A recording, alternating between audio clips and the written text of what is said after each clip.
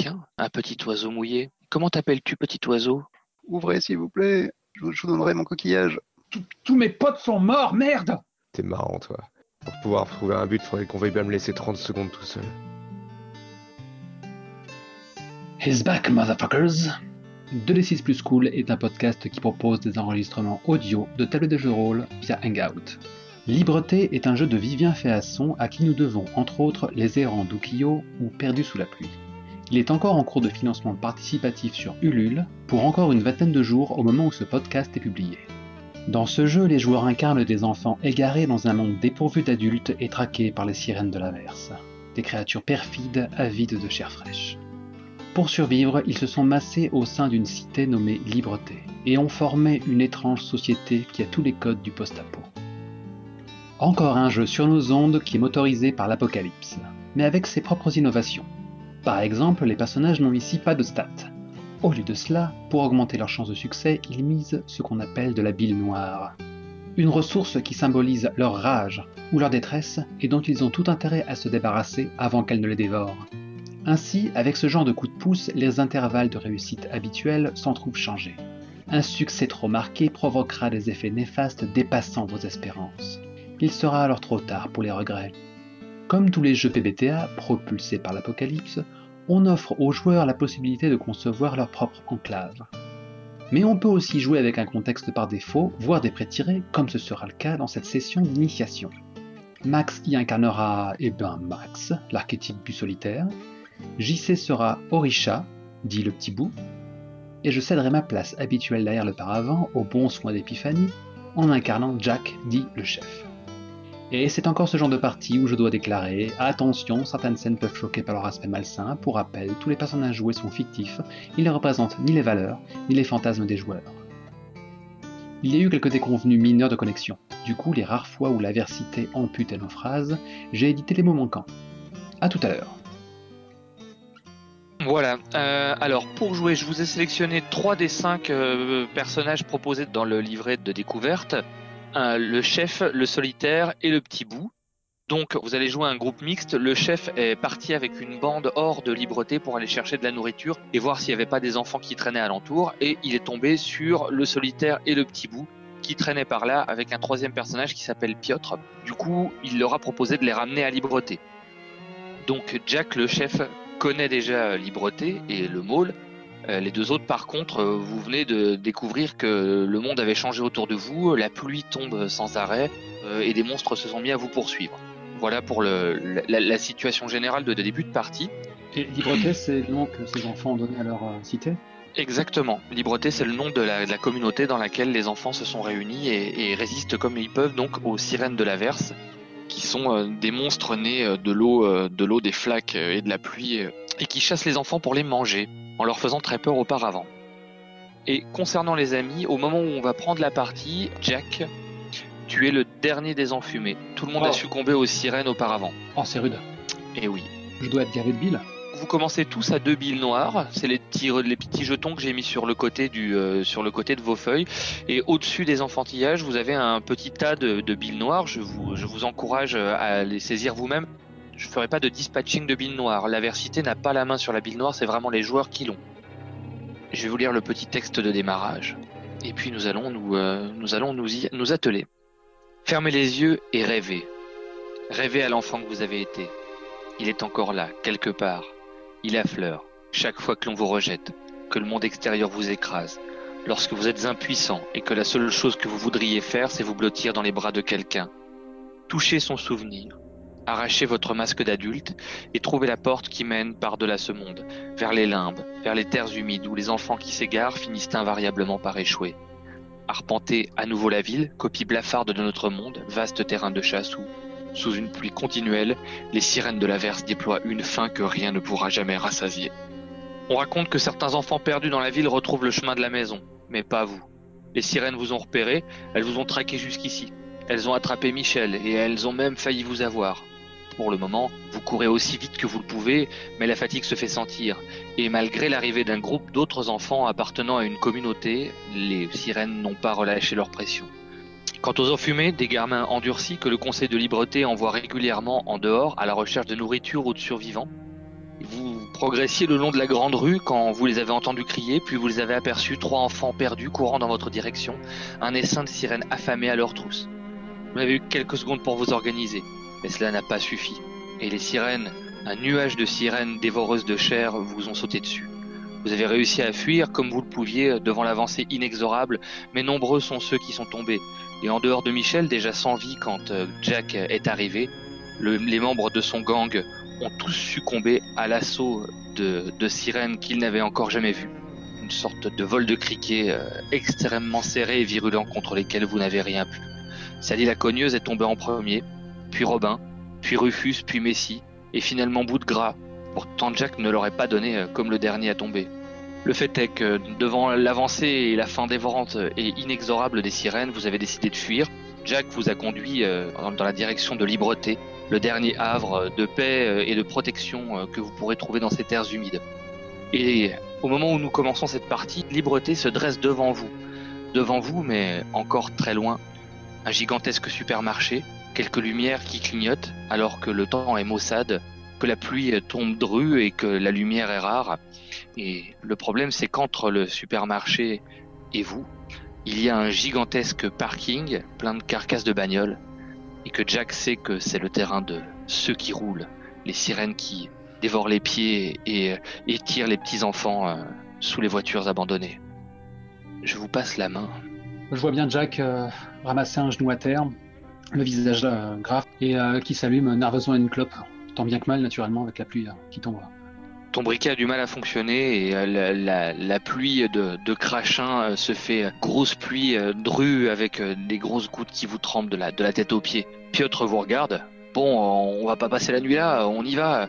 Je suis sûr qu'elles vont bientôt arriver de toute façon. Du coup, Max le regarde et lui dit ah ouais, t'es sûr? Tu veux pas se servir d'appât tant qu'on y est? Moi, je pars devant.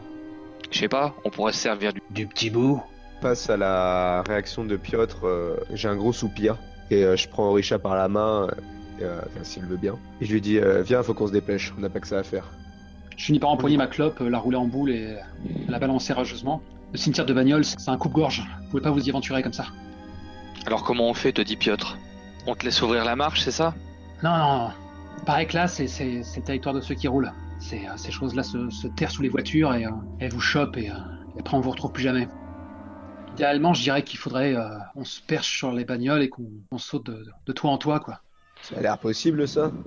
Ça a l'air possible pour toi, mais pour le petit bout, ça risque d'être compliqué. Je suis accroché à la manche de Max et j'ai l'air plutôt effectivement terrifié. On la portera à tour de rôle. Ouais, t'as 6 ans, ça va, t'es légère, on pourra te lancer.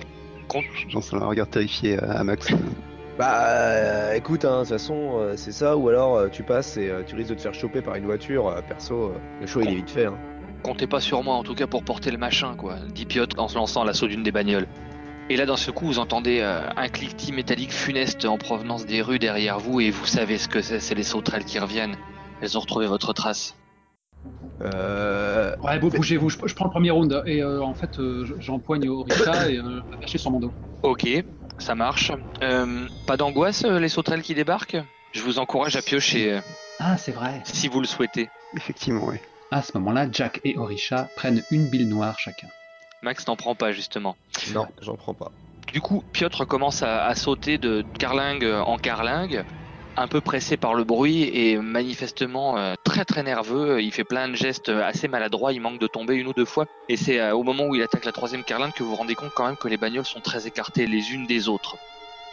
Donc du coup, Jack, tu prends la tête, Je vais tâcher, puisque Piotr nous a mis avant. donc tu vas monter et montrer l'exemple. Bien sûr. Donc tu vas jouer les casse-coups.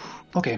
Tu mises entre 0 et 3 billes noires et tu lances tes 2d6. Ça signifie quoi, du coup, dans la fiction, quand on s'amuse à... Plus tu mets de la bille noire, plus tu mets de l'intensité dans ce que tu fais. C'est-à-dire que c'est le stress qui va te faire bouger, c'est la colère, c'est la peur, c'est toutes les émotions négatives qui vont te pousser à aller en avant. Plus tu mets de bille noire et plus tu mets d'acharnement à parvenir à ton action, quoi. Je vais commencer avec 2. 8, sur le fil du rasoir. Jack fait une réussite parfaite, donc il réussit sans trop de bobo, il décrit son action. Tout à fait. Jack se retourne à 2-3 reprises nerveusement, guettant les tic-tic, les sirènes derrière, mais pas se payer le luxe d'attendre un seul instant de plus. Ça va aller, petite. Il a juste sa prise et croise ses bras dans le dos pour mieux soutenir la gamine. Il se penche un peu vers l'avant, raidit ses muscles, et puis il sprint et il fait un bond vertigineux. Ses jambes battent un peu dans l'air avant qu'il atterrisse sur un break, lourdement. Mais no sweat to baigne. Est-ce que, Allez, te fais quadriller. est-ce que je peux tenter un move de se débrouiller en disant putain, moi je trouve que ça pue les voitures et du coup j'essaie juste de sprinter entre les bagnoles. Ah mais oui, c'est tout à fait possible. Je suis sûr qu'à tous les coups ils vont finir par se casser la gueule. Je vais passer sur le côté et tout. Avec un peu de chance en plus ça attirera des sirènes vers moi et ça fera moins de pression sur eux. Je vais y mettre une bille noire. Ok, donc 2d6 plus 1, difficulté, il faut arriver à 8. C'est un 4. Du coup, tu commences à sprinter entre les bagnoles. T'entends derrière toi le nuage de criquet qui arrive comme ça, qui se fait avec un cliquetis de plus en plus inquiétant. Et puis finalement, tu le vois contre tournant qui semble comme rester à la limite du parking sans s'incruster dedans. Toi, t'as déjà sprinté pratiquement jusqu'à la moitié du chemin qui te restait à parcourir jusqu'à Libreté. Et là, t'entends des petits bruits qui viennent d'en dessous des voitures et ça fait vrum, vrum, vrum, vrum, vrum, vrum, vrum, vrum, vrum, comme des enfants qui imiteraient des voitures, mais en plus inquiétant. Et ça vient d'en dessous et à un moment, t'as l'impression d'entendre un tout petit bruit de moteur, comme une petite voiture téléguidée. Et puis tu sens un truc qui passe entre tes pattes d'un coup et tu te retrouves au sol sans que tu comprennes ce qui t'arrive, comme si tu avais glissé sur quelque chose ou que tu avais mis le pied sur une roulette. Du coup, tu vas te cocher une coche de blessure, s'il te plaît. Ok. Je peux prendre de la bille noire en réaction à ça ou pas? Tout à fait. Tu es même encouragé à prendre de la bile noire. Là par contre, je panique un peu. J'en ai pris 2 là parce que c'est quand même un peu chaud pour le coup. Du coup, je me retrouve la face contre le sol avec l'eau qui a bien ruisselé dessus. Je commence à voir en dessous, à voir sous les voitures. Ouais. J'entends les bruits autour de moi. On ne sait pas si c'est l'eau ou si c'est de la sueur, mais clairement, il y a quelque chose qui ruisselle sur mon visage et je me dis putain. Et il y a un gros éclair qui parcourt aussi mon corps quand je me rends compte qu'en fait mon genou, quand je suis tombé au sol, il s'est probablement bien éraflé et ça commence à battre en fait. Je commence à battre, à sentir mon cœur qui bat avec le flux sanguin qui passe dans mon genou. T'entends à nouveau ces sortes de petits bruits de moteur autour de toi et t'entends un vum vum comme ça et tu vois un truc comme un éclair passer au niveau de ta tête et rouler sous la bagnole qui est juste à ta droite. Du coup, je commence encore à flipper et pendant quelques secondes, en fait, j'attends qu'une chose, c'est que quelqu'un me tende la main, mais je me souviens qu'en fait, ça arrivera pas. Il de a toute apporté ou façon- pas? Maintenant, il nous a doublé là, carrément. Ouais, il vous a doublé, il a pris beaucoup d'avance. Orisha, toi, ça fait là tu regardais Max comme tu pouvais ballotté par Jack qui te porte et d'un seul coup t'as vu sa silhouette disparaître comme s'il se faisait tirer sous une bagnole. Et là, au mépris de toute logique et de toute, comment dire, gratitude, je vais essayer de me dégager de l'emprise de Jack. Et je vais essayer de suivre Max, puisque si Max part par ici, c'est qu'il a raison. Donc je vais suivre en essayant de faire tout pour m'échapper sans qu'on me remarque. Ok, c'est ton move à toi. Ouais. Du coup, je réinsiste un petit peu sur le début, mais la disparition de Max, ça t'a provoqué une prise de bile noire ou Je vais en prendre une, et en fait, je vais la laisser puisque je vais en dépenser deux pour. D'accord. Et je fais 7. Alors, 7, c'est un échec malheureusement. Et oui. Du coup, Jack, tu vas pour sauter au-dessus d'une bagnole et tu sens Thibaut qui est en train d'essayer de se glisser, de se tirer de tes bras. Il a presque complètement glissé de ton emprise alors que tu es en air. Tu le sens qui est en train presque de tomber. Qu'est-ce que tu fais, gamine? Je suis en plein vol, donc déjà, faut que je me réceptionne. Je veux dire, je peux pas faire grand-chose. Enfin, je vais gesticuler, je vais tenter de saisir quelque chose, mais Ok, tu saisis le toit le capot de la bagnole, mais du coup, tu te ramasses dessus. C'est pas toi qui prends, mais par contre, le petit bout, lui, qui était entre toi et la caisse, va se cocher une blessure. Ça marche. oh la vache. Toi, Orisha, t'as la tête qui tape contre un capot. D'accord. Mais qu'est-ce qui t'a pris? T'as pas écouté? Le sol, c'est la mort! Il faut que j'aille voir Max, il a disparu, vite, faut le sauver. Il y a Piotr qui gueule depuis le toit d'une bagnole. Il est pratiquement arrivé. Dépêchez-vous, il y a des trucs qui roulent sous les bagnoles. Et vous entendez effectivement à votre tour, toi, Jack, tu sais que c'est le bruit de ceux qui roulent en dessous. Les petits bruits de moteur, vum, vum, vum, comme ça, comme si un petit bout faisait un bruit avec sa bouche sous la caisse sur laquelle vous vous êtes réceptionné. Je bugle un Euh, sans blague à Piotr. Donc la panique fait gagner une bille noire à Orisha qui continue d'hurler le nom de Max. Max, t'entends Richard t'appeler. Ah, je pensais que j'avais disparu. Ah non, non, toi t'as Euh, pas disparu, t'es toujours à terre, mais Ah, d'accord. tu l'entends en train de gueuler, quoi. Du coup, je commence à essayer de fuir en fait en suivant la voie d'Orisha. Ça marche. Donc là, tu vas faire une manœuvre de fuir, s'il te plaît. Et je vais y mettre Si 3 ça billes si noires ça te parce que. convient. Ah oui, Il faut là, y il faut que arriver. je m'en sorte. C'est pour Orisha plus que toi, là. Putain, mais c'est pas possible. Bon, c'est donc un 7, c'est donc un échec. Alors que tu essayes de fuir, tu entends le petit qui vient à fond la caisse derrière toi. Et quand tu te retournes, tu vois une chose qui est en train de rouler très vite. Tu sais pas si c'est un gosse qui fait la bagnole ou une voiture en forme d'enfant, comme ça. Et après, tu entends comme un bruit, le bruit d'une petite scie circulaire qui fait et qui te vise l'entrejambe et qui te fait une coupure très très douloureuse au niveau de la cuisse gauche. Tu sens que t'es quand même assez mal en point là. Donc, deuxième blessure, je suppose. Deuxième blessure, exactement. Et je reprends de la ville nord aussi au passage. Et là, je commence à voir ma vie qui défile sous mes yeux. T'entends 6 ou 7 petits bruits de moteur qui t'entourent comme ça et tu sens qu'ils tournent autour de toi en dessous des bagnoles. Et malgré le fait qu'en général, je suis pas du genre à faire du bruit, là, je gueule en disant Putain, Piotr, Orisha, Jack, quelqu'un, je suis là! Je mets la main sur l'épaule d'Orisha, je lui fais surtout, tu bouges pas, tu m'attends, je vais revenir. Que Richard se sont abandonnés, donc elle gagne une ville noire. D'accord. Je lâche entre mes dents, quelle peine cul. Je m'élance à bas de la bagnole, j'ai sorti mon couteau de survie et je hurle Hey, bande de saletés! Qui veut se payer le dernier des enfumés? Je suis là! Et je me mets à courir partout, à mettre des coups de pied dans les portières, en fait, pour attirer leur attention, quoi.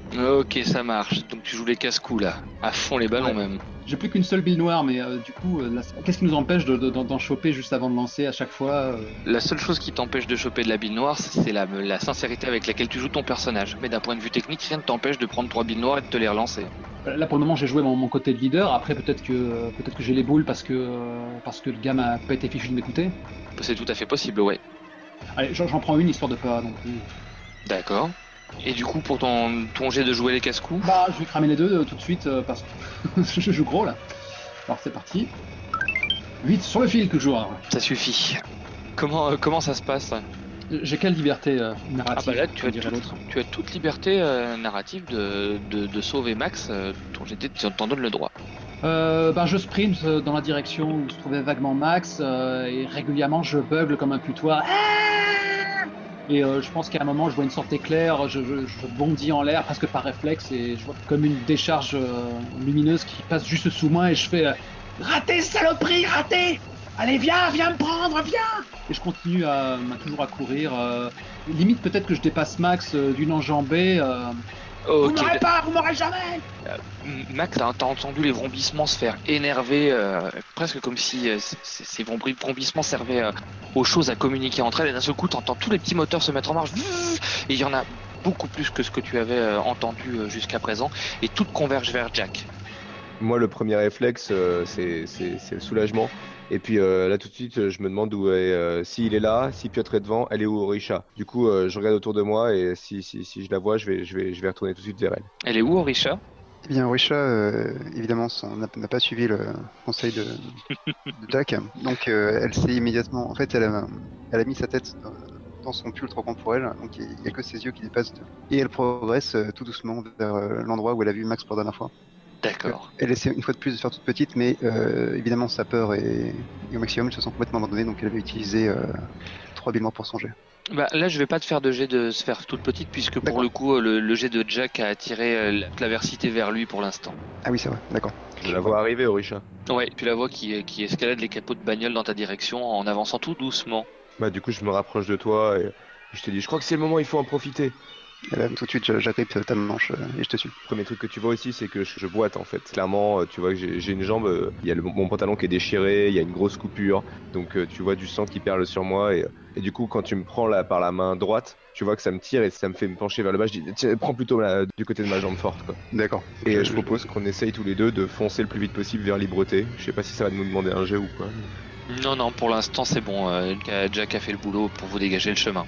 Donc, je hoche la tête en silence plusieurs fois et je te suis. Ça marche. Jack, toi, tu es presque au niveau de Piotr maintenant et tu sens que tu les as sérieusement énervés, les créatures. T'entends les bagnoles qui grincent en dessous, il y a même des caisses qui bougent et tu vois par moments des petits éclairs comme si leur petite scie circulaire était en train de s'agiter sous les carcasses. Il y a des gerbes qui passent et il y a une bagnole à côté de toi qui se soulève en l'air pratiquement et qui vient se fracasser le capot de la caisse sur laquelle tu étais juste quelques secondes auparavant. Ah ouais, d'accord, c'est peut-être la première fois que je vois ça du coup. C'est la première fois que tu les vois aussi énervés, ceux qui roulent, ouais. Bah, je pense que j'arrive en vue d'un van et là, je décolle littéralement du sol pour essayer de m'agripper dessus et de me percher dessus. Il y a Piotr qui vous regarde faire, il a pratiquement atteint le parvis de liberté et il dit bougez-vous, bougez-vous! tas de con. Alors je peine à me hisser sur le van, je fais mais casse-toi, sauve ta peau. Et il te regarde comme ça, comme s'il était complètement désemparé d'un seul coup, une sorte de moment de panique qui presque comme s'il avait envie de t'aider, mais qu'il était totalement impuissant devant ça, quoi. Il a les bras ballants le long du corps, et tu vois qu'une des créatures est en train de foncer sur lui. Piotr, couche-toi. Qui était pas une bonne idée en fait. Je rétropédale et je fais Piotr, derrière toi. Ça marche, ok. C'est un jet de commandé ou pas? Ouais, on va voir s'il t'obéit ou s'il est trop apathique pour faire quoi que ce soit. Est-ce que quelqu'un menace ma bande? C'est ta bande, c'est nouveau? Intéressant de le savoir d'ailleurs. Bah j'en ai plus de bande donc désormais c'est les miens ceux-là. Il faut que je les ramène entiers. Ça marche. Donc c'est quelqu'un menace ta bande, clairement. Je prends qu'un seul point histoire toujours de pas abuser. Et je le crame aussitôt si j'ai de commandement il y a. Oui. Si ça peut faire un miracle. Bah écoute, tout va bien, 9. Et Il y a les leaders, il y a les autres. C'est le pauvre leader, tu sais, putain, je réussis tout ce que j'entreprends, fais chier. Ok, Piotr a un air hébété, il regarde la créature lui foncer dessus, et qu'est-ce qui se passe? Ah, tu me donnes le droit de la narration. Ben, bien sûr. À nouveau, Jack s'exclame tu roules et t'esquives maintenant. Et Piotr, c'est presque son cerveau reptilien qui a pris le dessus avant même de comprendre ce que je venais d'articuler. C'est limite jeté comme une merde sur le côté. La chose est passée en filant, elle aurait sans doute transpercé de part en part. Sauf que, en regardant la scène jusqu'au bout, tu te dis que c'est comme si la chose s'était arrêtée avant de le toucher et avait fait exprès de le contourner. Max et Orisha, pendant ce temps, vous êtes à pratiquement 5 mètres des portes de Libreté, des grandes portes en verre, et vous voyez des silhouettes derrière qui se sont massées derrière la vitre pour regarder ce qui se passait dehors. Je rabats ma mèche au-delà de mon visage dans un mouvement et j'ai un regard dur envers ceux qui sont dans la vitre et un regard de mec fatigué. J'espère qu'ils vont lire dans mon regard le fait que je veux qu'ils ouvrent, putain. Eh bien, ils l'ont peut-être lu, mais ils n'ont pas l'air d'avoir envie d'ouvrir pour l'instant. Vous voyez toute une série de regards de l'autre côté, des regards terrifiés, des enfants pas plus grands qu'Orisha, regarder avec une sorte de sourire gourmand, et puis quelques autres plus grands derrière. Tu les vois presque pleins de responsabilités, en train de garder la main sur la porte et interdisant à l'un de l'ouvrir. Et tu sais déjà ce que ce genre d'individu dit. Non, c'est trop dangereux pour nous à l'intérieur. Je tape de mes petits poings sur la porte en hurlant mais ouvrez, vous voyez pas qu'il a mal? Ouais, vous êtes arrivé à la porte et le regard tombe sur vous vraiment là pour le coup. Et qui dit non, c'est trop dangereux. Je pense que Orisha pourrait tenter un jet de convaincre là avec ses petits yeux. Oui, exactement ce que je me Mais disais. tout à fait. Donc, mais est en sanglots. Ouvrez s'il vous plaît, je vous donnerai mon coquillage. Eh bien, j'y mets beaucoup d'intensité, ma foi. D'accord. Ses larmes sont très convaincantes. Et je vais y mettre débilement. 2 seulement. Bah, j'hésite avec 3, mais oui, je pense que là, on est dans une telle situation que ça le mérite. Vous allez mourir si s'ils ouvrent Ouais. pas la porte. Je pense que oui, je suis bien débilement. T'en as mis 3? Et 11. Tu vois, ça valait la peine d'en mettre un de plus. Ok, ça marche effectivement, mais c'est une réussite excessive. Tu sens qu'il y a une dispute qui s'engage de l'autre côté de la porte, certains étant pour ouvrir, d'autres contre, et ça commence à se foutre sur la gueule, et vous entendez les bruits de ceux qui roulent se rapprocher de plus en plus, et je vais garder la fin de l'action pour après le tour de Jack. Jack, pendant que ça se bagarre devant la porte, toi t'es à 10 mètres, tu vois le parvis de béton et le quai de déchargement sur lequel tu pourrais presque sauter, il y a une bagnole entre toi et le quai, et puis ceux qui roulent qui sont au-dessous en train de et de faire à nouveau des étincelles comme ça. Mais Piotr a rejoint les autres devant la porte, ils sont tous les trois devant la porte et tu vois que la porte ne s'ouvre pas. Ah, c'est parce qu'ils les connaissent pas en fait. Ou peut-être parce que ce sont ceux qui roulent qui sont de sortie et qu'ils ont peur que ceux qui roulent rentrent dans Libreté. Ouvrir la porte maintenant, ça mettrait en danger la ville. Pour le moment, je vais déjà tâcher de les rejoindre. Je vais mettre en position de sprinter et puis je vais à nouveau décoller. Ok, tu fuis, tu joues les casse-coups. Je pense que c'est kiff-kiff, hein, prendre Oui, le oui, move oui. qui est plus adéquat. T'es le chef, tu vas jouer les casse-coups. Ça me va. Sauf que j'ai plus de billes, j'ai que dalle, donc je lance à... Plus de billes, boule. Ça sera coupé au montage, ça. Ah, pas nécessairement, hein. C'est Il y a possible. toujours un minimum de délire que je laisse pour donner une certaine authenticité à la soirée. C'est un 12 naturel, dans vos faces. C'est ça le talent. Que merde, On a eu raison de le dire, celui-là. démesuré. Autant pour moi. Ok, tu tapes le sprint de ta vie, t'es derrière eux et c'est à ce moment-là que finalement, après une virulente discussion, les portes s'ouvrent et les trois autres entrent. Mais toi, Jack, t'as été un peu trop violent dans ton saut et du coup, tu t'éclates dans une des vitres, pas sur la porte, et tu passes littéralement à travers la vitre en la réduisant en miettes.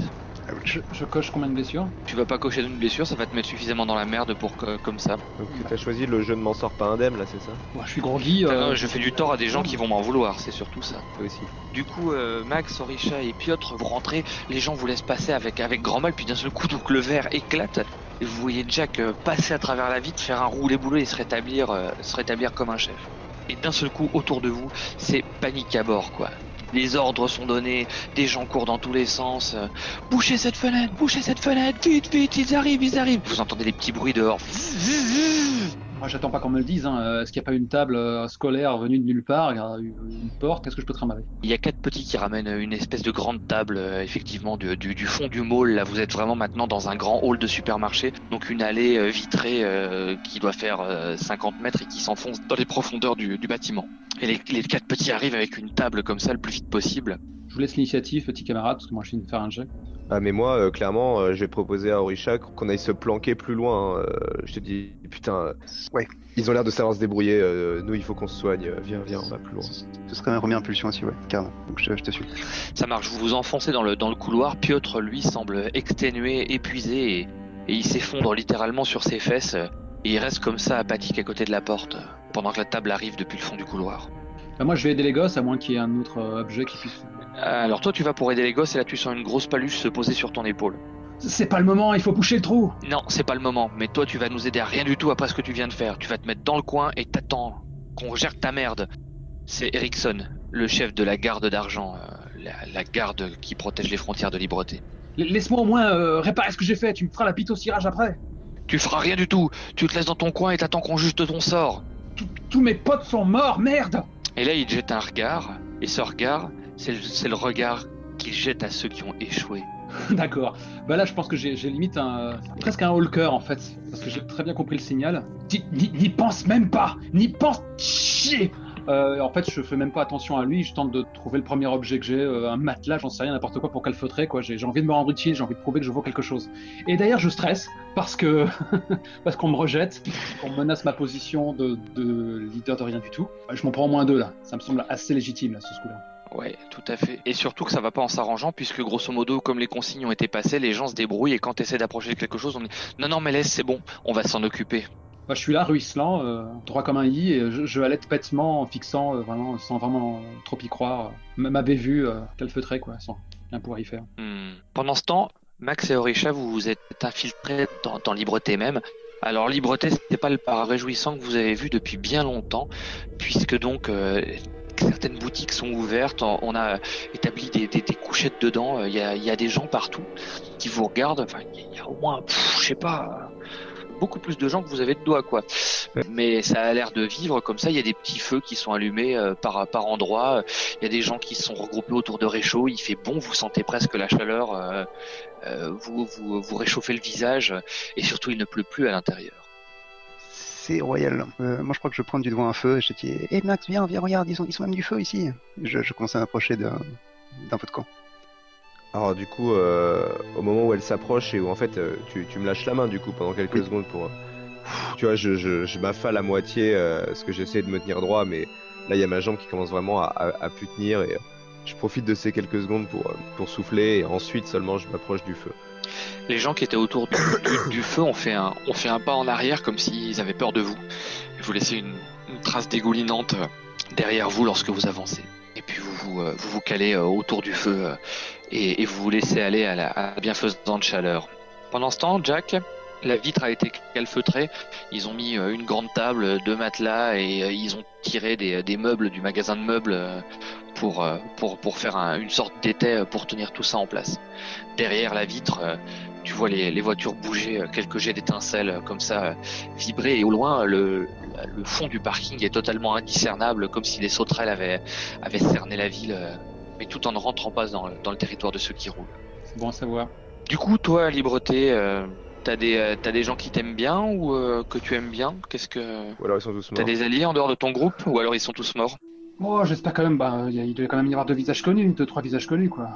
Histoire de pas me retrouver seul et désemparé. Tu veux que je te nomme des gens, que je leur Par, donne ex- un nom, je sais pas, ça se par passe comment exemple, ouais, tout à fait. Je pense qu'on sort pas nécessairement au grand complet, et puis en même temps, ça justifie mon... Ton avantage. Ouais. Ouais, mon avantage bande, donc sans quoi il ne servirait plus à grand chose. Alors, dans ce cas, il va y avoir quoi? Il va y avoir. Ou la binocle, à la limite. La binocle, parce que bon, bah, c'est un gosse avec une de ces fameuses lunettes qui arrivent jusqu'à mi-joue, dont la monture a été réparée 107 fois, quoi. Ok. Il va rarement au charbon, quoi, mais enfin, il dessine des plans, quelque part, il joue un peu le rôle d'un cartographe sans se déplacer sur place, quoi. Il tient compte de nos informations. Vous lui rapportez ce que vous avez vu et il tient un jour la carte des alentours de Libreté. Voilà. Ça marche. Vous avez un refuge peut-être, un endroit. Vous avez peut-être investi l'ancien bureau de tabac. Ouais, tout à fait, ouais. Je pense on est très fiers d'avoir un flipper, d'ailleurs. Après, il y a qui? Il faudrait une nénette un peu maternelle, la Wendy de service, sauf qu'on va pas l'appeler Wendy, on va l'appeler, je sais pas moi, Osana. Ok. Osana la mère poule. Donc ça, normalement, le fait de créer des personnages, ça se fait quand on fait la création du lieu, c'est ça? Ouais, c'est ça. D'accord. Et pour finir, un petit tout qui serait à peine plus grand qu'Orisha, qu'on va appeler Pierrot, quoi. Ok, ça marche. Euh, Au niveau de la porte, ils ont tiré Piotr par le bas et par le bras, pardon, et ils l'ont fait rentrer dans une pièce qui était une ancienne pièce de la sécurité qui est devenue en fait une pièce de la sécurité de la garde d'argent. Ericsson allait pour rentrer à sa suite et il se retourne et il te regarde et il te fait un signe du doigt du genre toi viens avec moi. Je m'essuie le nez avec mon avant-bras et je le suis. J'ai la tête basse et je fais la gueule. Ça marche. De l'autre côté, près du feu, vous vous êtes assoupi. Peut-être une heure, peut-être un jour, peut-être juste 10 minutes. Mais quand Orisha lève les yeux, elle a devant elle deux grands godillots avec une paire de bas, une robe et puis une jeune femme, un bandeau sur un œil, qui la regarde comme ça de toute sa hauteur et qui regarde aussi Max qui est endormi à côté d'elle. Je, instinctivement, sans la quitter des yeux, j'essaie de remuer un peu Max de ma main gauche. Hein? Donc, Hein? Elle a un regard extrêmement... c'est comme si elle regardait au travers de vous et elle a pas spécialement le sourire. C'est plutôt comme si elle tirait un peu la tronche, quoi. vous êtes qui, vous? Elle s'agenouille, elle se met à ton niveau. Tiens, un petit oiseau mouillé. Comment t'appelles-tu, petit oiseau? Orisha, et vous? Moi, je suis Héléné. Bonjour, vous avez des trucs contre les bobos parce que Max, il va pas très fort là. Vous êtes nouveaux ici, tous les deux. Et elle te jette un regard, Max. Du coup, tu vois, j'étais allongé, et m'étais à moitié endormi et je me redresse sur les coudes et je dis, t'as un sacré sens de l'observation. Elle est assez jolie malgré son bandeau et son œil en moins. Elle te regarde et elle te jette un regard, mais elle a pas besoin de deux yeux pour être glaciale, quoi. Je vois que le protocole a été enfreint. Bien. Elle se relève, elle passe la tête par l'entrebâillement de la cahute dans laquelle vous avez trouvé refuge et elle commence à gueuler Ericsson! Ericsson! Et du coup, une fois que Jack est rentré dans la pièce, Ericsson ferme la pièce derrière lui et part dans la direction de là où on gueule son nom. Je me retourne vers Max, je lui dis, c'est quoi un protocole enfant? Toi derrière moi. D'accord. Et je me relève un peu à m'échauffer le bras, je me craque les doigts. Tu fais ça vachement bien. Oh, pas la peine de jouer de ce genre de choses avec moi, mon pauvre garçon. Je sais pas, y a pas grand monde qui a été sympa jusqu'ici, alors je me prépare au pire. Ouais, mais écoute, dans tous les cas, on est 50 ici et il y a des sirènes dehors. Alors, si tu veux tenter ta chance avec les sirènes, vas-y, on ne poussera pas. Si tu veux tenter ta chance à l'intérieur, il faut que tu passes le protocole. Du coup, je hausse les épaules et je ne réponds rien. Et là, Ericsson débarque. Je tire mon ours en plus de mon sac à dos. Je l'agrippe aussi également, comme si il allait me protéger. Donc Ericsson débarque, c'est un grand type costaud, il s'est fait une sorte d'armure avec des pièces récoltées sur les bagnoles qu'il a tapé à coups de marteau pour se faire une sorte de plastron. Ça ressemble pas à grand chose, mais ça lui donne une silhouette super imposante. Et il a un casque de moto en plus, dont il a relevé la visière. Il est grand, il a du poil au menton et tout. Ouais, moi aussi, je dois en avoir à 14 ans. Je dois Ouais, avoir ouais. une espèce de duvet. Est-ce que tu as la moustache en cheveux? Non, parce que mon perso, je le vois avec une mèche un peu à la Sasuke, donc le perso qui veut pas vraiment, mais qui a un peu classe quand même. Genre, j'en ai rien à foutre de tout ça, tu vois. Allez donc rejoindre vos petits camarades. On n'a pas vraiment de camarades, on a que nous deux. Un Et putain là, d'ingrat avec ça, hein. Heureusement que je t'entends pas. et là tu vois Hélène qui regarde par terre, qui fait Quoi? Ericsson, amène-les dans la pièce. Et s'ils ne veulent pas, appelle tes hommes pour les forcer. Quelle pièce? Qu'est-ce qu'ils veulent, Max, là? Et là, tu vois les traits de la fille vraiment en train de se déformer et d'un seul coup, elle se met mais à hurler sur Ericsson. Mais plus vite que ça! Fais ce qu'on te dit, tu remettras en cause les ordres du triomvirat! Je crois qu'on a trouvé qui est le patron ici. Et Ericsson, grand bonhomme, a pas l'air dans son assiette. Tu veux que j'appelle Achille pour qu'il te montre comment on fait avec les étrangers? Et là, Ericsson, non, c'est pas la peine d'appeler Achille, c'est bon. Et allez, on me suit, me forcez pas à vous taper dessus. On te suit. Je prends sur moi pour vraiment me la jouer, à la cool pour essayer de rassurer Orisha. D'accord, Oui, ça marche. ça fonctionne. Ça participe d'un gain de bille noire ou C'est une situation oppressante, ouais, je pense que ça ne se voit pas du coup par contre. Tout à fait, mais la bille noire, c'est totalement interne. Un des grands trucs quand on joue en IRL, c'est de dire un truc totalement anodin et de prendre sa bille noire en la faisant glisser devant soi bien en évidence, quoi. D'accord. Donc faut pas hésiter, c'est pas forcément des signes extérieurs. Quoique là, le solitaire, tu as atteint le seuil de 5 billes noires.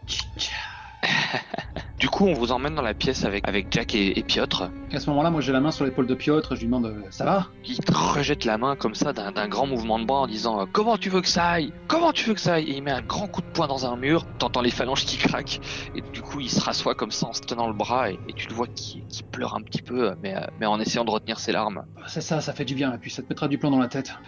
M'empêche, je le regarde d'un œil un peu bizarre parce que j'ai encore en mémoire le moment où il y a un de ceux qui roule qu'il a soigneusement esquivé. Je m'explique pas.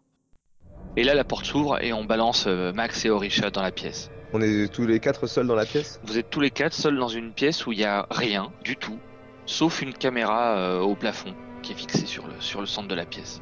Je leur fais un signe de tête. Moi, vu qu'on m'a poussé dans la pièce, en fait, je perds l'équilibre et je me retrouve à nouveau au sol. Et je te suis un peu dans ton mouvement, la peur me fait gagner une bille noire. Ah putain, semblerait qu'on s'en soit pas finalement si bien sorti que ça. Ne s'inquiétez pas, c'est une formalité. Déconnez pas, c'est tout. Bon, au moins vous êtes au sec et relativement en sécurité des sirènes. Y a quelqu'un qui parle là ou Non, c'est le MJ qui fait la voix dans votre tête. Du coup, le solitaire, tu te retrouves coincé dans une pièce avec 4 personnes, une dont tu as la responsabilité, une qui devait te protéger mais qui a échoué lamentablement, et un qui vous a posé des problèmes. Je te proposerais bien de craquer. il a quand même plutôt réussi à me protéger, Jack, hein, C'est vrai, Ouais, tu m'as pas écouté. dans le Je genre. t'ai sauvé le cul. c'est vrai, mais je te propose de craquer et de te laisser aller au désespoir. Donc si tu craques, soit tu acceptes la proposition et tu perds 2 billes noires, soit tu refuses de te laisser aller au désespoir et dans ce cas-là on fait un jet avec 3 billes noires. Ça veut dire quoi se laisser aller au désespoir? Faire des bêtises regrettables soufflées par l'adversité. Je vais tenter de résister. Donc je fais un jet à 3 billes noires, c'est ça? C'est ça. Ah putain de merde. Un petit 14. La pire chose qui puisse arriver, donc. Donc c'est maintenant que je fais des bons jets, bordel de cul. Donc soit je gagne C'est 3 censé être- pourritures, soit je gagne une coche de pourriture et je suis la suggestion de l'adversaire. Et Ouais. si mon action correspond à un enfantillage, je dois effectuer un nouveau test. Donc là, en l'occurrence, comment tu réussis de manière excessive à ne pas céder au désespoir?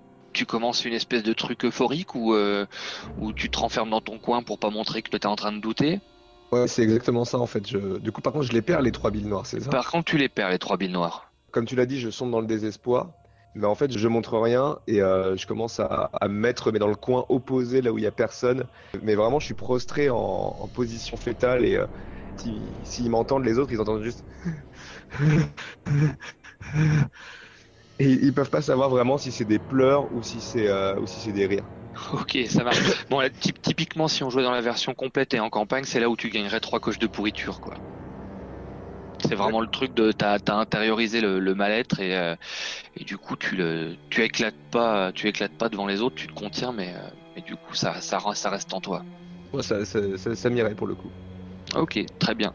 Bon, Et la pourriture, ça se verrait visuellement ou non, ça se voit pas avant que ce soit trop tard. Ok, l'attente dure une bonne heure. Toi, Jack, tu sais qu'on vous regarde par la caméra. Alors, je vais pas les accabler. Je vais finir par mettre une main sur l'épaule de Max et je fais c'est bon, on est sauf. C'est derrière nous maintenant. Tu vois, je me retourne vers toi avec des larmes qui coulent et je te regarde et je fais. On est Jamais. en sécurité, Jack. Jamais. Faut pas dire ça. Ça fait un bout de temps que Libreté tient debout. On se serre les coudes. On survit. J'ai mon petit coin ici. Je vous ferai le tour du propriétaire. C'est ce que disait Michel aussi. Il a pas eu de chance. Et vous étiez à l'extérieur, c'est normal. Orisha, comment tu vis le truc, toi? Donc Max est dans un Coin. consolé par Jack et Piotr est toujours dans son coin. Il est très silencieux maintenant. Il s'est totalement recroquevillé sur lui-même. Il a l'air de dormir. Bah, je m'étais approché en fait pour essayer de consoler Max, mais quand il mentionne le nom de Michel, je m'assieds, et je me mets à pleurer un peu silencieusement. Je crois que je décompense un petit peu et je vois que les mauvais souvenirs me commencent un peu à tourbillonner. Je comprends pas vraiment pourquoi les grands nous enferment là alors qu'ils sont censés nous sauver. Donc je me laisse un peu aller au mal-être dans mon coin, quoi. Je prends une bille noire. De toute façon, moi, j'ai tous les passés en revue. Hein. Moi, je dis à Jack, y a quelqu'un que tu veux retrouver, toi, en dehors de Libreté? Ah, là, il plisse le front comme s'il comprenait pas la question. Non, parce que la plupart des gens ici, ce que vous attendez, c'est de retrouver vos parents. Je me trompe? Ça dépend. Ouais. Je sais même pas pourquoi je suis encore là. J'ai personne à retrouver. Bah, trouve-toi un but. T'es marrant, toi. Pour pouvoir trouver un but, faudrait qu'on veuille bien me laisser 30 secondes tout seul. Et même Et ici, même dans ce putain de havre de paix que tu nous vantais, on nous laisse poireauter et on ne fait pas confiance. Comment tu veux te construire ici? Là, il y a un grésillement qui se fait entendre. C'est les haut-parleurs qui sont partout dans le centre. Et t'entends une voix assez arrogante qui dit Ici Achille, du Triomphira. Bienvenue à Libreté. Vous pourrez bientôt trouver une place dans la cité et participer à la vie de celle-ci au soulèvement contre les sirènes. Mais en attendant, nous avons jugé votre groupe dangereux. Jack, tu as outrepassé toutes les précautions que nous t'avions pourtant inculquées. Tu as dépassé tes prérogatives, tu as emmené des gens et deux de ces gens se sont en plus infiltrés loin dans Libreté avant que nous ne les rattrapions. C'est intolérable. Qu'elle est accessible, leur caméra? Ouais, tu peux en sautant, toi t'es suffisamment grand. Ah bah du coup, clairement, je me lève, je regarde la caméra, je leur fais un gros doigt d'honneur, je saute et j'essaie de l'arracher. Ok, je te fais pas faire de jet pour ça, t'arraches. Ça fout déjà suffisamment la merde. C'est exactement ça. bah, T'arraches la du coup, caméra. j'applaudis de façon assez solennelle. Bravo, parfait. Ah, tu commences bien, toi. Eh, ils nous font déjà pas confiance alors qu'il n'y a aucune raison. Autant leur en donner. Et là, le haut-parleur reprend. Nous savons que la situation est peu commode, mais de la nourriture va vous être donnée. Et une fois la quarantaine passée, vous pourrez vaquer à vos occupations et trouver une place dans les bretets. Il nous faut néanmoins nous assurer qu'aucune sirène ne s'est infiltrée en même temps que vous. Putain, mais vous avez vu nos gueules pendant plus d'1 heure, ça vous suffit pas?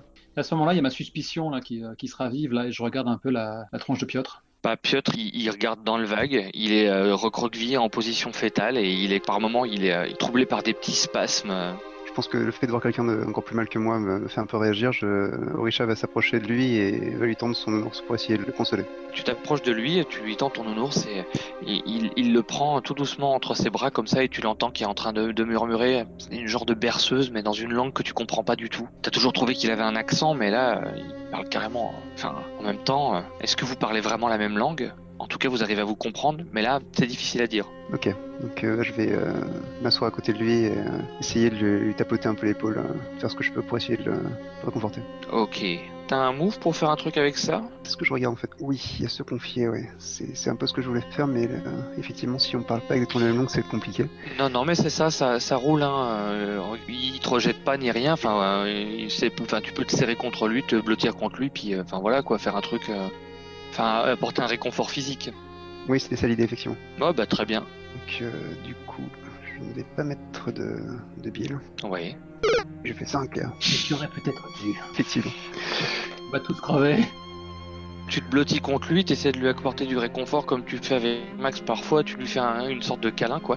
Et tu vois qu'il a ton nounours entre les mains, et d'un seul coup, tu vois qu'il tord les mains très très fort et t'entends alors que tu vois les entrailles de ton doudou se répandre sur le sol devant Piotr. Et puis, il se relève énervé, il te repousse et il balance le nounours dans un coin de la pièce. Et là, il se met à taper contre le mur et dit, je veux sortir, je veux sortir. Le fait qu'il fasse ça dans un moment où je lui faisais entièrement confiance va me faire l'agresser directement. Je vais essayer de le griffer au visage. D'accord. Vise les genoux. Je te fais pas de jet, c'est pareil, lui est parti dans son délire, donc quand il se redresse, effectivement, tu lui fais une grosse griffure au visage. T'avais rien fait! Putain, et là du coup je crois que Jack et moi on va se lever pour intervenir au bout d'un moment.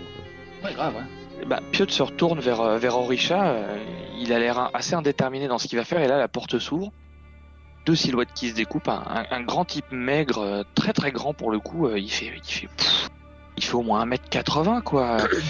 Il a un short kaki, il est torse-poil et son torse est couturé de cicatrices ou de scarifications et il a la gueule cachée sous un masque à gaz. Et tu le connais Jack, c'est pas un tendre lui. Bien sûr.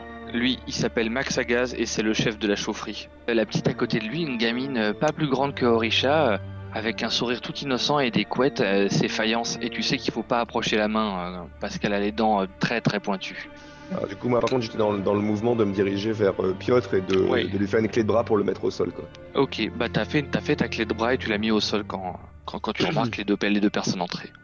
Et vous entendez un bruit s'exhaler du masque à gaz de Max à gaz, comme s'il s'amusait à faire son Dark Vador d'opérette. Moi, je glisse les mains dans mes poches. Moi j'annonce, j'ai Oui. déjà pris une bille noire. Ouais. Oui, j'en brandine aussi. Bah, je les toise, les mains dans les poches, mais je ne vois pas de plateau repas. Tu as faim? C'est la petite qui parle. Elle s'adresse à qui? À toi, manifestement. Tu devais ramener de la nourriture pour tout le monde, mais tu as nourri seulement les sirènes. Et elle te fait une grande sourire. On n'a Putain, pas eu de mais chance. Et elle se retourne vers Max. Bienvenue à Libreté. N'aie pas peur, tu ne risques rien pour l'instant. C'est lui qui va prendre cher. Et elle se retourne vers Jack. Et Max Agas s'avance droit vers toi. vers toi qui? Vers Jack, toujours. Attends, donc les deux ils sont en train de s'approcher de lui là, l'air menaçant. Ouais. Je me mets entre Jack et eux quoi. Vous comptez faire quoi là? Et toi, qu'est-ce que tu comptes faire? Je compte protéger le mec qui m'a sauvé la vie. C'est bien, mais tu devrais t'en aller. On va juste le taper un peu. Et moi, je vais lui mordre le mollet. Putain, il va me souhaiter la bienvenue et vous me montrer ça. Vous avez un grain, c'est pas possible. Laisse, va prendre l'air, t'es libre. Moi, je vais m'amuser un peu. Non mais moi je Non, reste. tu n'es pas libre. Tu te mets dans un coin de la pièce et tu as... Si tu nous laisses faire, vous aurez tous à manger Piotr. après. T'as relâché Piotr du coup. Bah, Piotr, ça l'a calmé Voilà. et il est contre un mur. Et il a pas l'air de vouloir agir. Moi, je crois que je vais me lancer vers Max, donc assez courageusement parce que j'emmène pas trop large. Et je vais dire, mais pourquoi vous voulez faire du mal à Jack? Il nous a aidés dehors. On va pas lui faire du mal. Si vous voulez le taper, c'est la même chose. Il a fait n'importe quoi, il a une punition. C'est les règles. Et s'il n'y a pas les règles, eh ben les sirènes elles rentrent et elles nous mangent tous. Et je leur dis, mais si on se rend très utile, aussi utile que ceux qui ont disparu, pourquoi lui faire du mal? On peut les remplacer, non? Parce qu'il faut qu'il apprenne. Parce qu'on est là pour apprendre. Et c'est Héléné la maîtresse qui l'a dit. Je suis un peu à court d'arguments, je me sens impuissante à résoudre le problème et je vais reprendre une bille noire. Genre crevé sous vos yeux, vous croyez pas que c'est une leçon suffisante? Laissez pisser, ça vous concerne pas, c'est ma faute. Là, vous entendez sous le masque à gaz. Putain, mais Jack, bouge ton cul. C'est les règles. Jack, il sait bien ce qu'il faut faire. Je regarde Max, je suis un peu dépassé, quoi. Il y a une espèce de tension qui s'installe comme ça. Allez, Jack, c'est bientôt terminé. Vous avez la dalle, non? Alors mettez-vous sur le côté, vous êtes pas obligé de regarder. Je paie la note pour l'aventure, c'est tout. Et Max, tu m'as donné ton dernier bout de sandwich. Moi, je peux attendre, hein. Si tu décides de faire quelque chose, je te suis, hein. C'est qu'un moment à passer. Oh non, mais moi c'est des conneries. Hein. Non, y a pas à chier, putain. Je fais semblant de les laisser passer. Mhm. Je m'écarte pour ensuite taper la gamine le plus vite possible. Ok, ça marche. Ah, la Donc- gamine! Faut jamais se fier aux apparences, je suis sûr que c'est elle la plus dangereuse. Ok, ça marche. Tu vas me faire un jet d'agresser quelqu'un, donc. Ah ouais, non, mais là je vais y mettre ce que j'ai. Hein. Là, elle commence à me saouler ces gens. Ouais, t'es vénère là. Un petit peu, oui. Puis j'ai pris de la pourriture. 14, allez! Ok, bah effectivement, tu la tapes et tu la tapes bien, quoi. Ben, qu'est-ce qui se passe? Vas-y, va trop loin. Elle crache ses dents. Du coup, c'est quoi? C'est moi qui prends une option, c'est ça? Ouais, Je pense que ça va être. Je lui affiche une coche de blessure supplémentaire. d'accord. Je pensais qu'elle s'y attendait, que ça allait être un gros combat, mais c'est genre je la laisse passer, elle a l'air toute contente, et là bam, je lui mets un coup dans la nuque, elle tombe au sol, et bam, bam, bam, je commence à lui taper dans le bide, et là je me rends compte qu'il y a du sang qui commence à couler quoi. Ça, On peut toujours ça, compter sur toi, hein. pour aller trop loin, ouais. Ça marche. Là, t'entends un bruit terrible dans le masque à gaz et tu sens que l'autre est devenu complètement fou. Et il va se jeter sur toi pour essayer de te faire du mal, quoi. Sauf si Jack réagit avant. Ou Orisha, oui. Moi, je pense que je vais lui décocher des coups de pied dans le genou. Chope les genoux. Là, pour le Oui, moment, mais je suis complètement stupéfait, horrifié. Je me demande même s'il est pas en train de devenir une sirène. Je fais exprès de temporiser parce qu'il faudrait au moins qu'il prenne une baigne avant que je me hurle qu'il ne connaît pas les règles à tout le tintouin. Ok. Mais là, pour le moment, je temporise. Donc, Orisha, on est d'accord que tu agresses quelqu'un. Et l'idée, c'est d'empêcher Max Agas de faire du mal à Max. Oui, et donc là, j'y mets vraiment 3 billes noires parce que je suis terrifié à l'idée qu'il fasse du mal. 12. Bon, c'est trop, mais c'est pas grave. Fais-lui mal. Donc voilà, que je me mets à lui taper les genoux là, aussi fort que je peux. Ok. Et du coup, comment ça va trop loin? Moi, je te propose qu'il tombe sur la gamine. Oui, Oh ça là pourrait là. être pas mal. Là, mais ce sera un peu. Oui, oui, même pourquoi pas. Ok, donc du coup, comment ça se passe? Décris-moi l'action. Donc, en fait, au moment où il s'y attend le moins, je vais pas lui donner un coup de pied dans le genou, je vais lui donner un coup de pied à l'arrière du genou, ça va le déséquilibrer. Il s'attendait visiblement pas à cela. Et donc, il tombe de tout son long. Hein. Il a une masse musculaire assez importante, ça, il tombe assez lourdement sur son allié, effectivement, sur Faïence. En plus, Oh, il tombe aussi sur la gueule, et vu qu'il a un masque à gaz, ça doit lui faire vachement mal. ouais, vous l'entendez comment me à l'intérieur de son masque à gaz du genre oh, mais surtout ce qui vous fait frémir c'est l'horrible craquement que vous entendez et qui a l'air d'être sorti du corps de la gamine Et puis la flaque de sang sous lui, quoi. Qui commence à grandir alors qu'il essaye de se relever et qui patine en se relevant dans le sang de faïence. Vous avez perdu la tête? Je vais au chevet de la gamine. Moi, je fonce vers la porte et je fais faites venir quelqu'un, putain, il y a un blessé. Et là, tu sens Piotr te pousser et essayer de s'enfuir par la porte comme ça, les mains sur le visage et en train de crier. Ils ont pas fermé la porte derrière eux. Empêche-le de partir, sinon ça va être pire. J'essaie de choper Piotr par le col en lui disant fais pas le con, putain. Ok, tu le chopes par le col comme ça, tu lui dis exactement ce que tu lui dis, mais en fait tu la grippes à moitié par la peau du dos et d'un seul coup t'entends une espèce de bruit squameux comme ça et son t-shirt te reste dans les mains comme ça et tu vois, t'as arraché un gros lambeau de peau et en dessous il y a l'air d'avoir un pot de poisson ou un truc comme ça. Là, si tu me l'autorises, parce que ça fait un bout de temps que je le suspectais, là je vive comme l'éclair, je n'ai même pas le temps de lâcher un juron, je me rue dessus avec ma lame. Oui. Moi, j'ai pris 3 billes noires. Moi je vais m'en prendre une de plus en léger différé parce Ouais. que ça donnait du poids au côté horrifique de la scène, précédente du moins. Ouais. Parce que là, maintenant c'est les réflexes, quoi. C'est la... Ok, Peut-être que c'était pas la première fois que je vois ça en plus. ça c'est possible. Orisha, comment tu vis le truc toi? J'ai les yeux écarquillés en fait en regardant le corps de faïence. Et je vais dans un état un peu second, je vais récupérer ce qui reste de mon ours et je vais le bercer silencieusement et comment dire et je vais fermer les yeux aussi fort que je peux pour essayer de chasser l'image du corps de la petite quoi. Oh, ok, elle a les yeux ouverts, elle a les dents éclatées, effectivement. Donc je prends 2 billes noires. Moi j'en crame deux pour manger l'agressé. Ouais, En 13. tu fais une réussite excessive. Bon, quelle était l'intention de ton action? L'égorger. Parce que là il est foutu, il est passé de l'autre côté, et maintenant le but c'est de l'empêcher de faire du mal. Ok, très bien. Alors je te propose qu'en fait, enfin, tu l'égorges, effectivement. Mais il y a son espèce de sang qui est devenu une liqueur noirâtre te coule sur la main et tu sens comme si le liquide était en train d'essayer de s'insinuer à l'intérieur de toi. C'est une proposition, hein. En gros, la proposition, c'est que tu Ça me perds ton va. couteau dans l'histoire, c'est ça? J'ai l'impression que ça va plus loin que ça.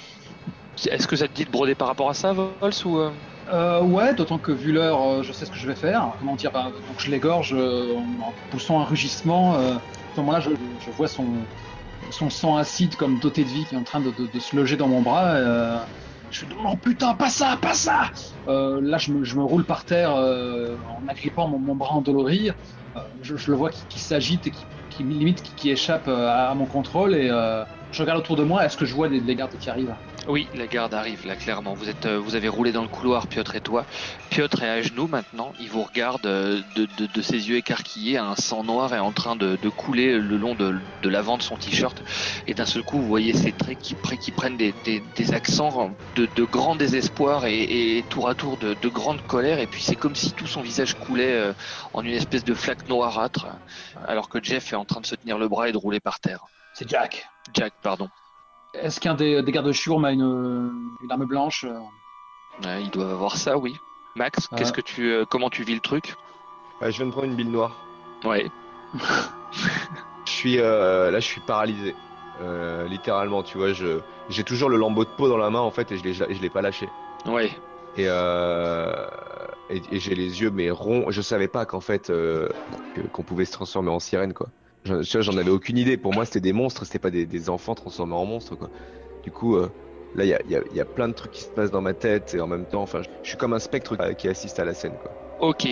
Je vais proposer un craquage à Orisha. Je pense que là ce serait approprié. Ouais. Comme gagné par une ardeur que tu ne te connaissais pas, tu vas te précipiter sur Piotr et commencer à le rouer de coups de pied en pataugeant dans son sang noir. Tu acceptes ou tu refuses la proposition? J'accepte la proposition. Tu te... Ouais, c'est. Du coup, Jack maintenant. moi, quand je la vois faire ça, je bug la max. Retire-la, elle va s'infecter, elle va se faire infecter.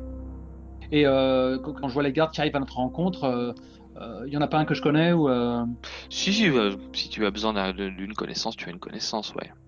peut-être que je vois Ajax avec une machette et Ouais. je fais c'est en moi, faut que tu coupes, faut que tu coupes ou je suis foutu. Et je suis en train d'agripper le bras qui échappe à mon contrôle quoi. Ok, mais Ajax a l'air sérieusement d'hésiter. Max? Putain, je comprends plus rien, j'ai plus de force, je sais pas quoi faire. J'hésite limite à m'enfuir, quoi.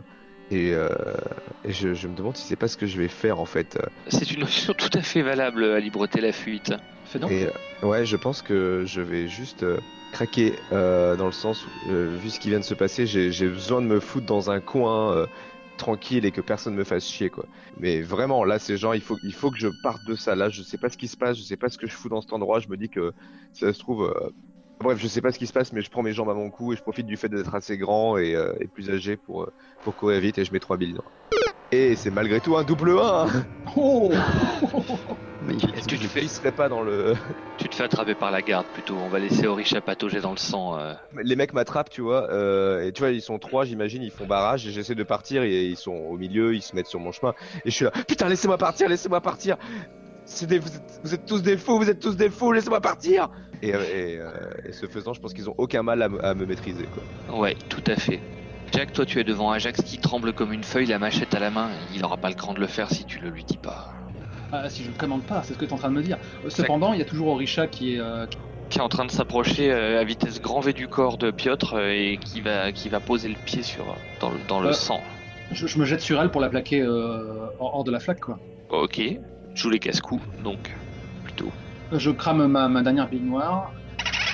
12, putain, c'est pas possible. Qu'est-ce que c'est que cette baraka de merde? Tu, Pourquoi ce soir? Pourquoi? Ok, bah je te laisse décrire comment tu réussis. Quand t'as ta réussite excessive, je pense que c'est toi qui t'es pris le sang et que. Naturellement, quoi, c'est évident. En fait, j'ai roulé sur moi-même, sur le ventre, je me suis précipité vers elle, je l'ai empoignée et jetée en arrière, j'étais emporté par mon élan et j'ai roulé dans le sang, quoi. Ok, tu sens la substance qui te recouvre, qui imprègne tes vêtements et comme si d'un seul coup ça essayait de rentrer par les pores de ta peau. Enfin, tu te rends compte que t'as plus mal au bras d'un coup, t'as plus mal nulle part, comme si tout allait bien et que finalement la vie était pas si pire que ça pour l'instant.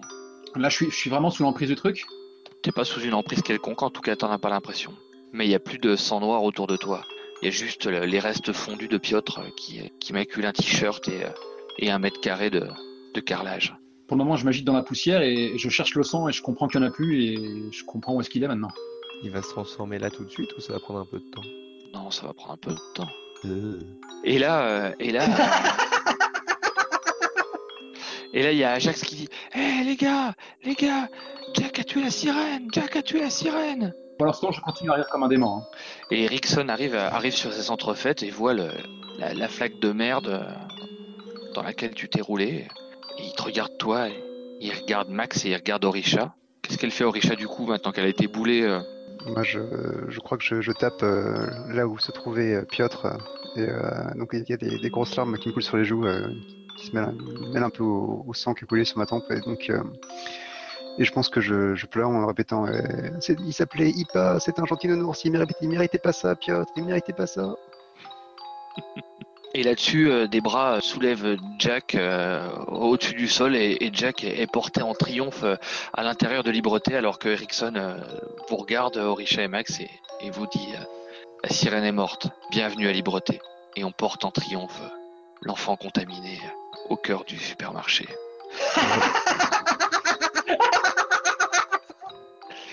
Et je vous propose qu'on s'en arrête là. Le dernier regard, Oui, je le lance à Orisha et qu'on n'a pas besoin de se parler pour prendre. Et je crois que dans mon regard, il y a tout qui passe. Il faut absolument qu'on se barre d'ici, quoi. C'est clair, effectivement.